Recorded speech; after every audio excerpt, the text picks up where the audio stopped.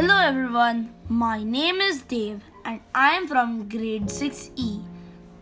Today I am going to narrate you a short story named Never Give Up.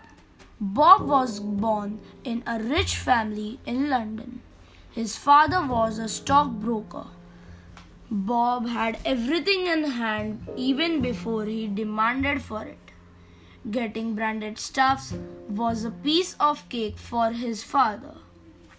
One day, Bob's father suffered a huge loss in invested stock and they lost everything except their home.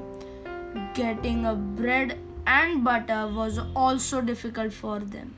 Bob's mother couldn't see him sad and suddenly a new business of starting their own mobile food truck struck in her mind. She wanted to bring home the bacon rather than crying over the spilt milk.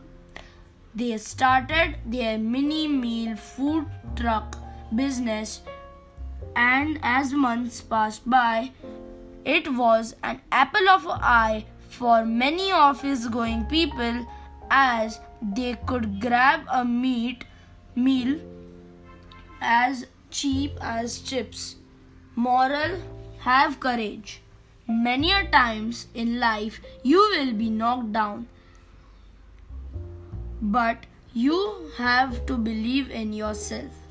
Hold strong and steady to make your dreams come true.